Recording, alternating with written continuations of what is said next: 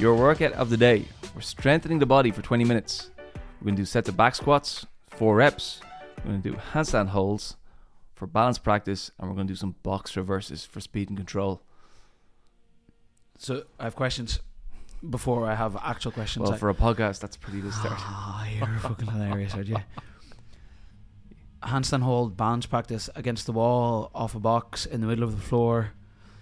Yeah, whatever version you think you need, whatever you can do. So you can go. So for me, I'm going to be out on the floor just trying to hold a single handstand as long as I can every time. Mm-hmm. If you're not there yet, you might be against a wall.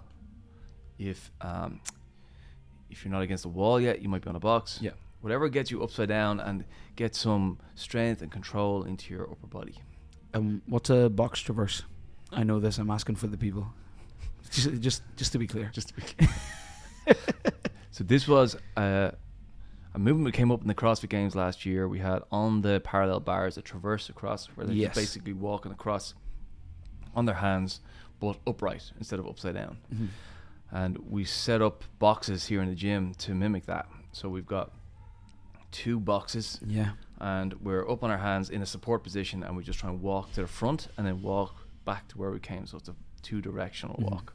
If you want to do some dips on the end of it, like the games, you could do that.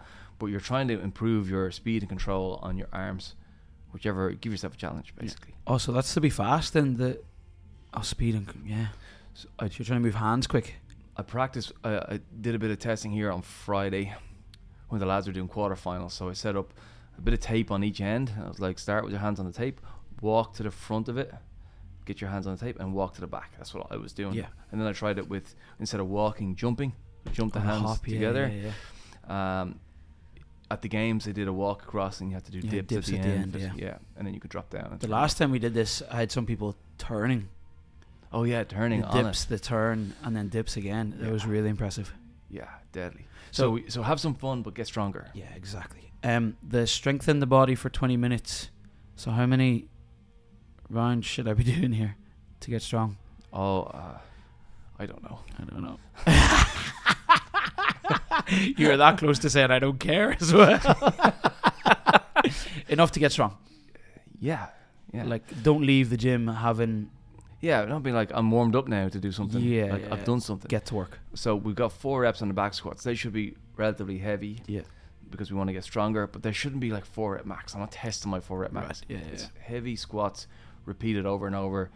Aim to get full range of motion, great squatting with some heavy weight, straighten the legs. Yeah. The handstand hold, I'm going to improve my upper body and the whole strength of it, control of it, and then same on the box reverse. Yeah.